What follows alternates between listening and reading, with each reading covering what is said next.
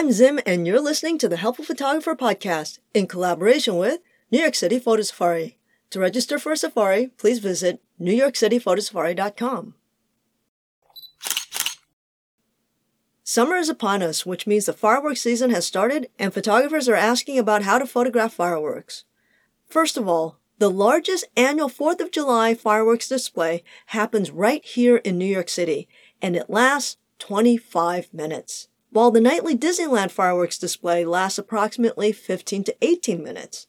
I'm not telling you this because I want to brag about New York City. I'm telling you this because this ain't a lot of time, so there won't be much time for trial and error. Since Disneyland has a fireworks display every night throughout the summer, you'll actually have plenty of opportunities to practice. That is, if you're lucky enough to live near a Disneyland. Aside from the very short duration, another problem with fireworks is that each display is choreographed differently, and unless you know the choreographer personally, it's going to be hard to know what to anticipate next. Unless you're shooting the Disney display, because it'll be the same night after night after night.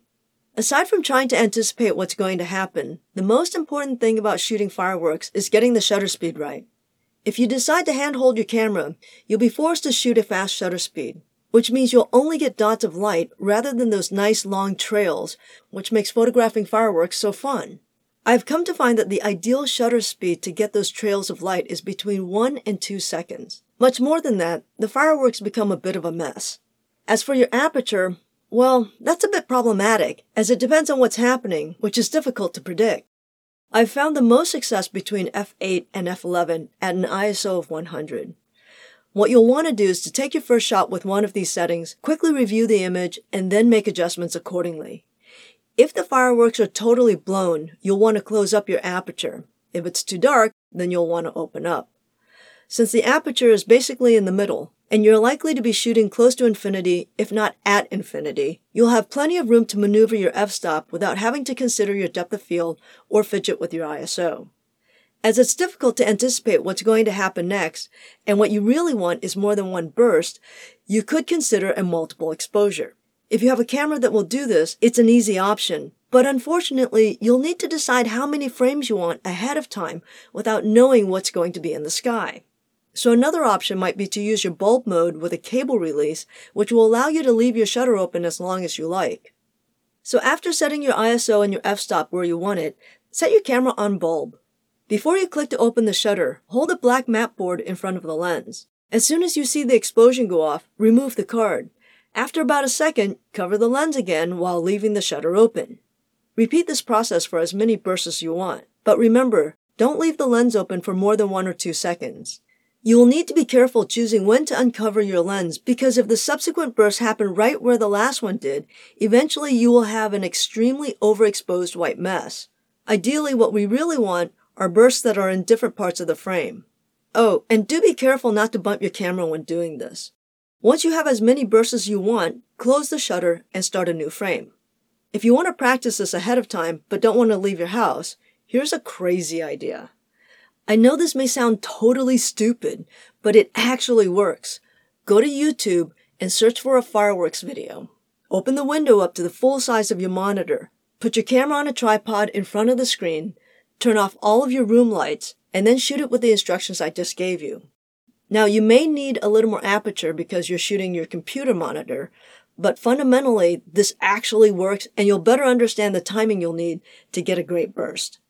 Hopefully, this will give you enough practice to be successful during the real event. So far, I've only just talked about the fireworks. What about the rest of the landscape?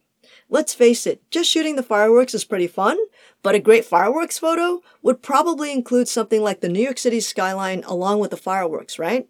Here's the problem. If you include something other than the fireworks, it's likely that it'll require a significantly different exposure than the 1 second at f11 at ISO 100. It's likely to be a much longer exposure. If it were me, I would plan to be there the night before to just shoot the skyline and to run a test to see what I needed my shutter speed to be. Let's say the correct shutter speed is 10 seconds. This would mean that if you moved your map board away from the lens 10 times and allowed the light to enter for 1 second each time, you're likely to get the building in the back pretty well exposed. But if you don't want that many bursts in the sky, then you're going to have a grossly underexposed skyline. On the other hand, let's say the skyline requires a 2-second exposure. Well, now you're kind of screwed, because if you move your map board away more than 2 times, you're going to have a blown out skyline.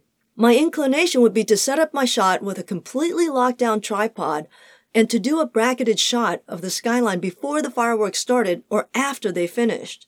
And then to do individual 1 and 2 second exposure of fireworks and merge the images in post-process.